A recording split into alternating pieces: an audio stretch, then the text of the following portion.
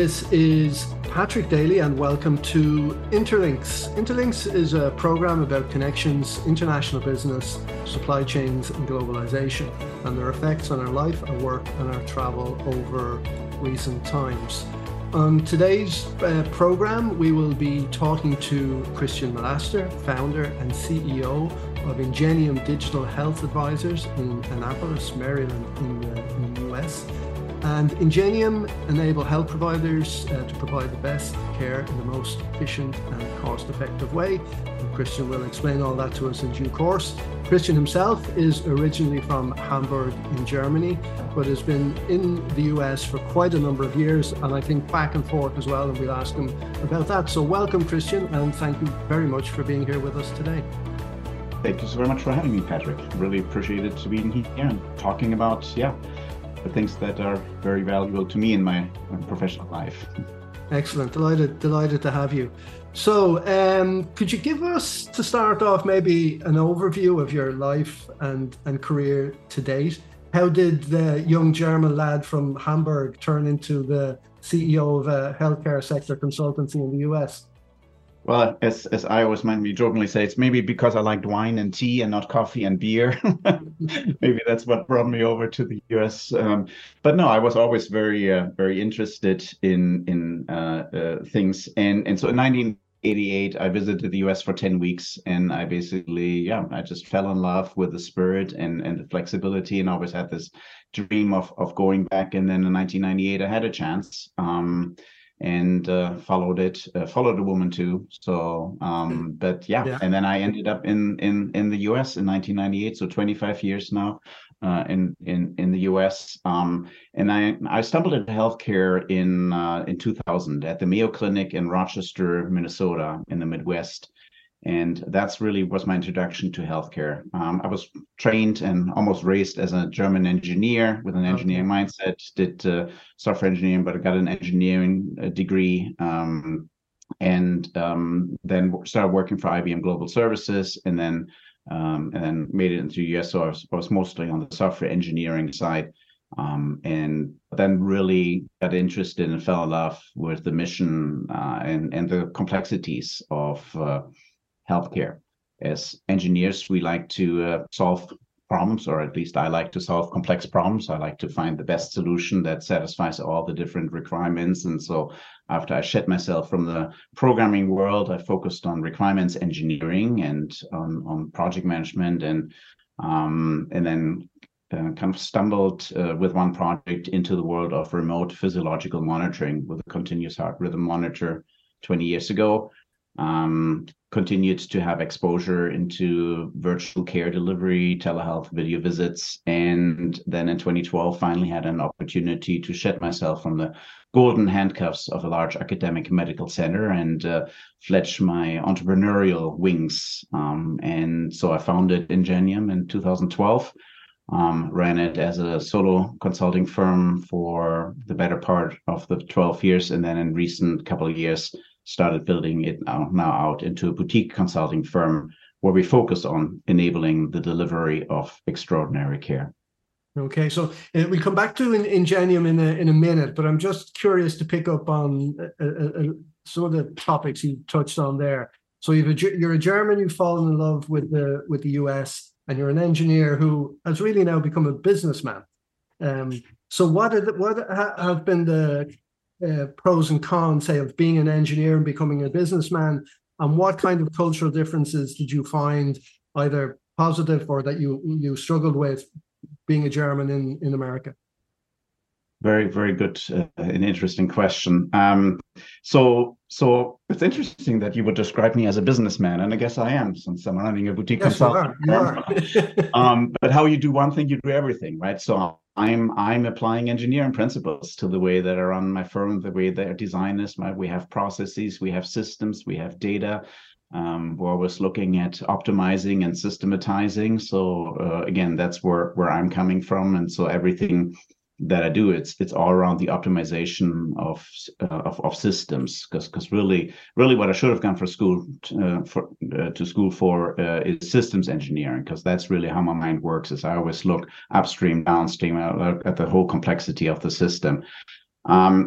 but really what has emerged here over the last, I was always looking for how can we be more effective with engineering solutions. And what frustrated me is that there's a lot of great technology out there that is not being used in the way that was intended by the engineers.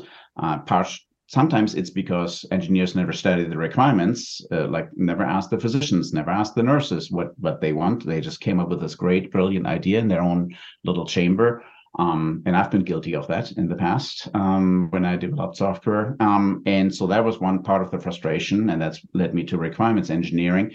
And then I was really frustrated about these great solutions are out there, and clinicians are not using them. Patients are not benefiting from them. And so, and that's really when I became a change management agent, really a change management expert, helping organizations to design the workflows and the training to integrate all the different technologies that are out there. And so we're really focusing now on accelerating the adoption of digital health innovation in healthcare, because that is, I think, what's going to save healthcare and what's going to solve a lot of problems. And so yes, so while I have to be a businessman in order to land business and to run a business, still at heart, it's about figuring out how we can help organizations to use technology to deliver more extraordinary care.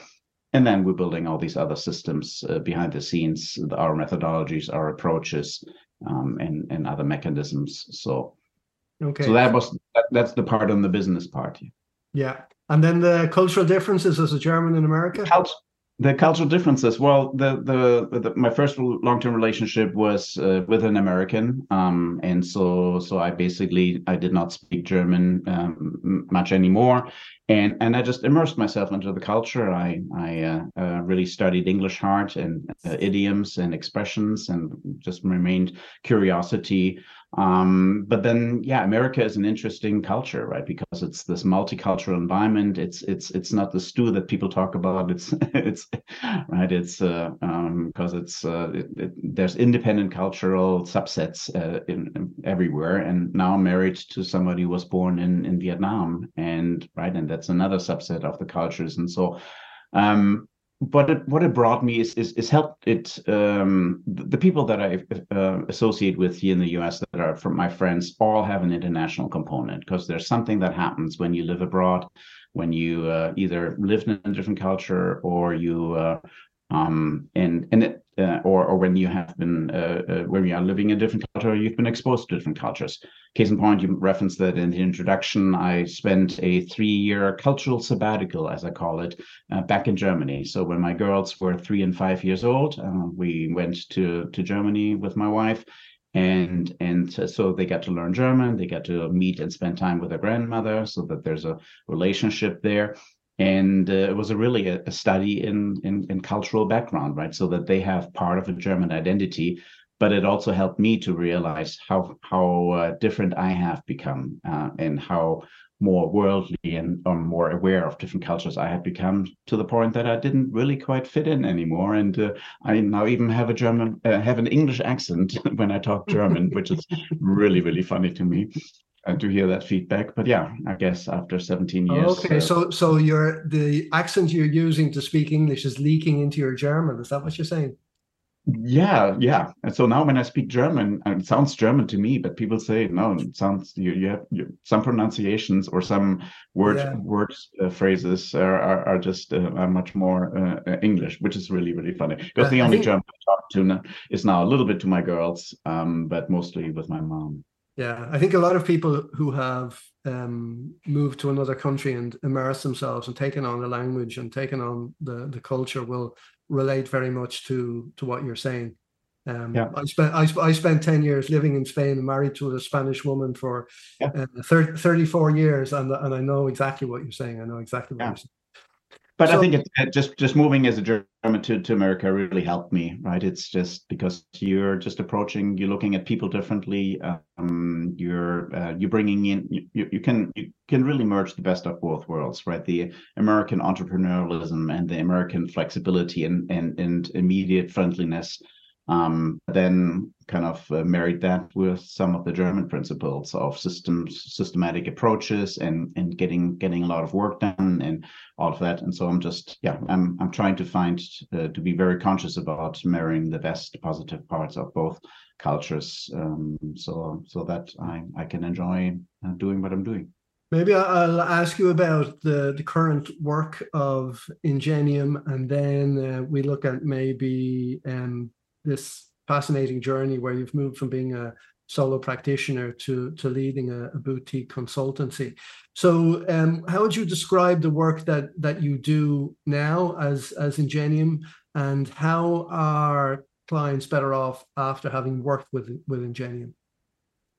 Yeah, ultimately, it's about what I mentioned a few minutes ago about the adoption of digital health innovation. That's really the intersection of healthcare delivery and technology that we focus on. Obviously, as we all know, there's a lot of value to be gained just by documenting processes, by following processes, by continuously improving them.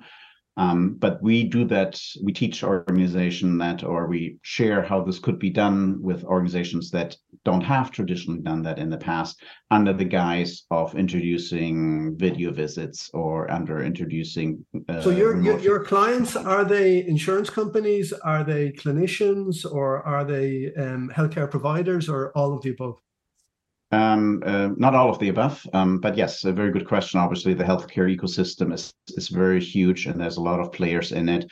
And the organizations that have engaged us and that we're targeting are healthcare delivery organizations. So health systems, health centers, behavioral health agencies, primary care clinics, multi-specialty clinics, that want to deliver care to their patients at a distance. And that's kind of their focus, and now it's veering into using digital health tools and digital therapeutics tools, especially in the behavioral health realm. There's a lot of innovation that is available, that people are trying to integrate. We also are working with digital health vendors, and specifically with digital health startups, because once they've developed the solution and they even sold it, how do you then actually implement it in a way that everybody actually gets the benefits from it? And so we're working with healthcare delivery organizations and with the digital health vendors and startups. And in the US exclusively, or do you work internationally as well? I've had some international engagements. I'm always open. I'm not marketing actively, and I'm not as much networking actively internationally. But we've done a few international projects over the past 10 years. But right now, our core expertise that we've built out is mostly around the American healthcare ecosystem. Okay. And in terms of similarities or differences with regard to the inroads of digital health between Europe and America, are they on a par? Is one ahead of the other? Well, Europe is a very fragmented ecosystem when it comes to the adoption of digital health. You have tremendous early adopters that are just nailing it, like the Scandinavian countries, the Baltic states, and then some of the other Eastern European countries as well. Hungary comes to, I think it's Hungary, or it's some other country that have really taken a kind of nationalistic approach almost to really integrate buying into digital health and really investing into digital health adoption, knowing that can solve a lot of problems. And so I always cite examples from Denmark and from Sweden and from the Baltic states that are really at the forefront. Germany, I'm ashamed to say that digital health, there's a lot of talk about it, and there's a lot of actually politicians that get involved as well, and maybe that's the problem. I know I'm too far removed now, but there's one of the challenges that we encounter in the US is that clinicians are very conservative when it comes to changing the way that they deliver healthcare, and rightfully so, because you're not dealing with changing an oil filter or something like that. You're dealing with people's lives. You're dealing with a livelihood. You're dealing with a quality of life, and so a mistake has huge consequences. Beyond other industries where you can make a mistake and then it's costly, but usually not deadly or not sickly. And so that's where I really see the big difference. And the business benefits that clients get from working with Ingenium, what would you say are the top two or three? Well, at the core, it's really there's a shadow industry that's being built up here in the U.S. because the U.S. is so entrepreneurial. There's a lot of other players that are now meddling in healthcare delivery. It started with the self-insured companies in the U.S. Larger corporations are self-insured, meaning they pay for the health insurance of their employees, and so they have an incentive to lower the cost, and so they're looking for innovative ways to do that. And Amazon has looked at it. There was a partnership between Amazon, Berkshire Hathaway, and JP Chase Morgan that was formed to look at optimizing that. And so there's this parallel healthcare delivery system that's being formed. But a lot of America is rural, and a lot of America has these rural hospitals, rural health centers, rural health clinics that are serving quite a large part of the population, but they don't have the technology. They may not have high-speed internet. They don't have the digital literacy, yet they need that access to care as well, which is one of the big programs we're currently working on in rural Washington State.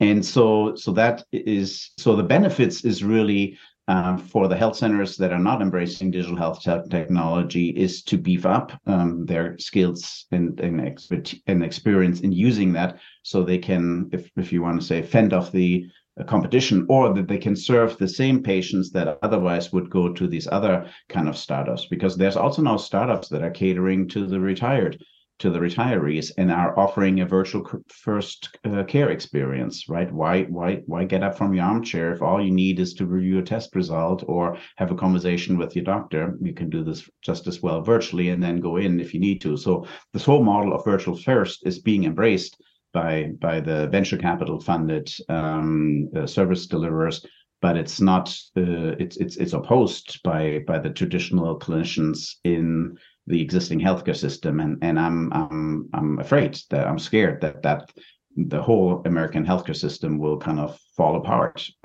if the traditional healthcare systems don't figure it out. Because right now the new innovative companies are skimming from the top. They're using the most lucrative patients. And one example, Amazon tried something, Amazon Care, it didn't work, and so after 3 years they shut it down.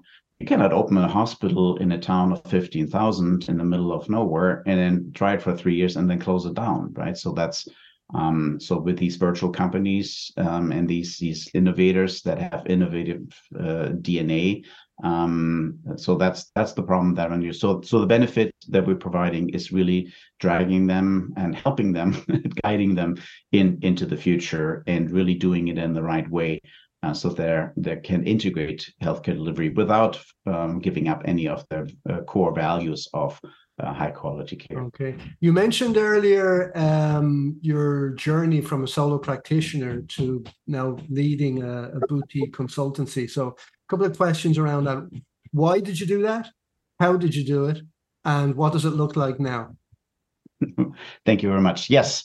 So I started out as a solo consultant and had a long number of engagements, but I realized very quickly that it's a lonely world out there, and I'm very extroverted. I enjoy working in teams. I enjoy working with other people, and because it makes me better and it helps me to bounce off different ideas and build on other people's ideas and vice versa.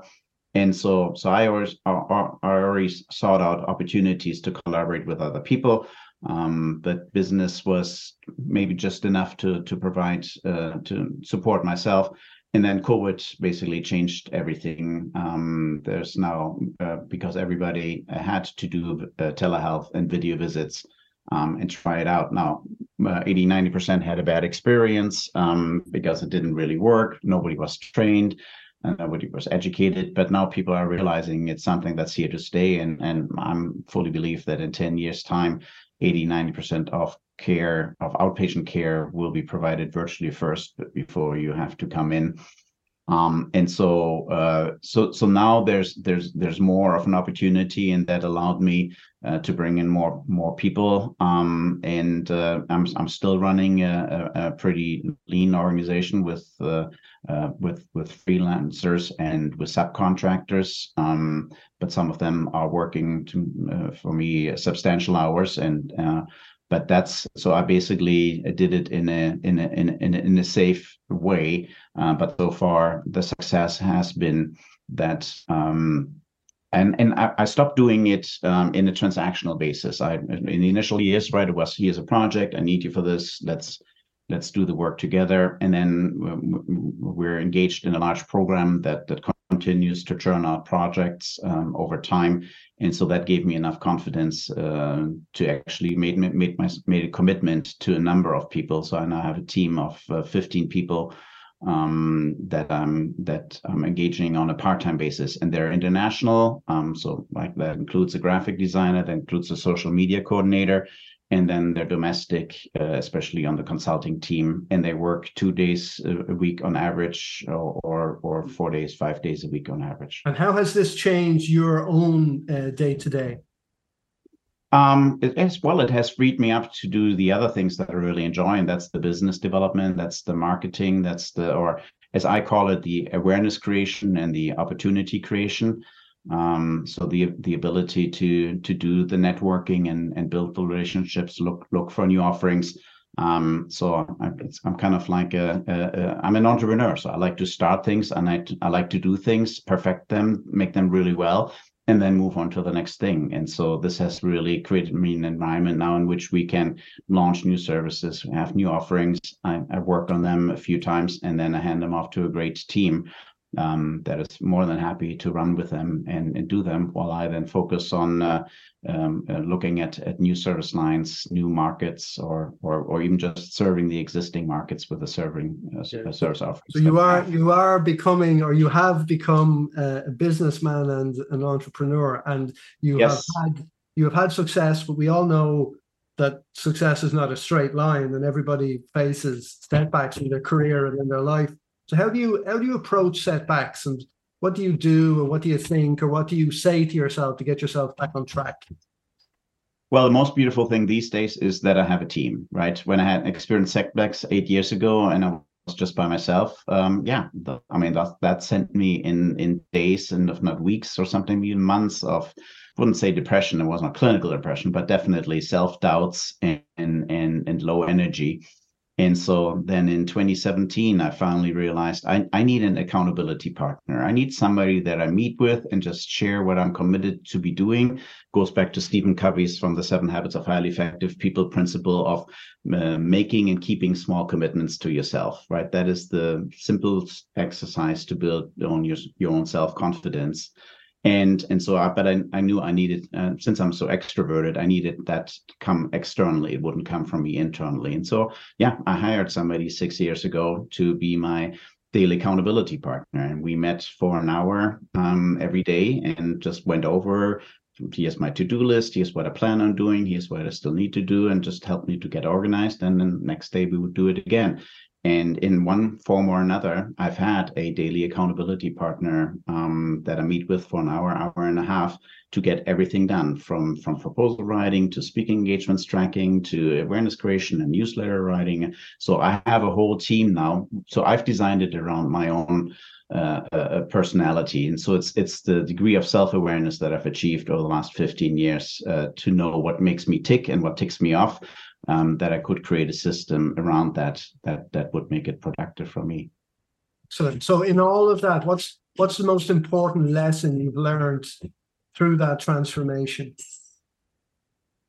Know thyself. Really, you need to right. What works for you may not work for me, may not work for somebody else. You really got to really dial into your own personality, kind of what makes you drive.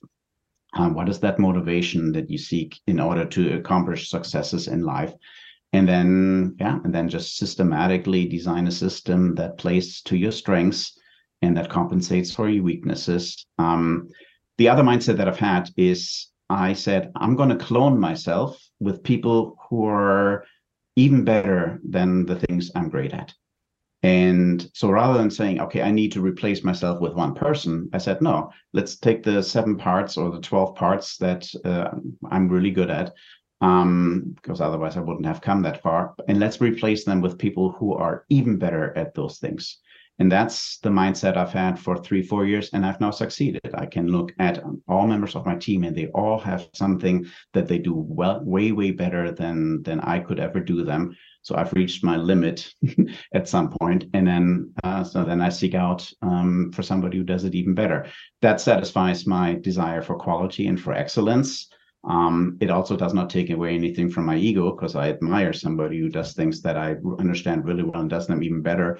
And so that's I think that was a breakthrough mindset shift for me, in order to be able to extract myself out of the delivery work or out of any part of any work. And that's now my mindset, is I'm going to build up this business development process or the awareness creation process, and I'm going to optimize it, and then I'm going to hand it over to somebody who does it even better than I could, and then I'm on to the next thing. Excellent. And then when you're not working or thinking about work, what kind of things do you like to do in your spare time? I'm a musician. I love to play keyboard. I play keyboard piano. I play in a small cover band here in the neighborhood. We have a few gigs a year, so nothing too ambitious. All kinds of music from the 70s to the 2020s, and then obviously I've got two daughters and my wife, so spending time with the family, getting together with them, and in particular reading with my girls every night to spend some time. Are you reading or listening to anything currently that's particularly inspiring that you'd like to share? Well, I don't. I spend most of my personal reading time on nonfiction, and there's a ton of great books that I've read. I started reading again the Four Agreements, which is some Toltec wisdom, and they're really profound, and I need to go back to them. And then with my daughters, I read the Harry Potter series for 7-8 years. We read them twice, and that was a great starting point. The reading and the writing skills are very good in terms of their assessments. But now we just picked up a new book called The Covenant of Water.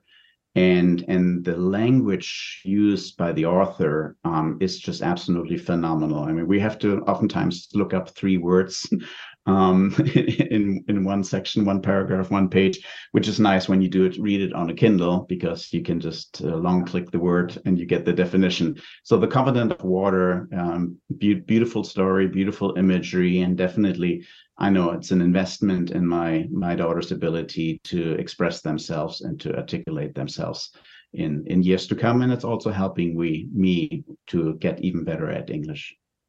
Excellent. Well, then on that note, Christian, many, many thanks for being here with us today. It's been an absolute pleasure to chat with you. Thank you, Patrick. Really enjoyed being here. Thanks for the very insightful questions. And thanks also to our listeners for tuning in again today. And be aware that if you enjoyed this episode, you can find the full series of over 130 episodes of Interlinks on Spotify, Apple Podcasts, Acast, and other major podcast platforms. So until next time, keep well and stay safe.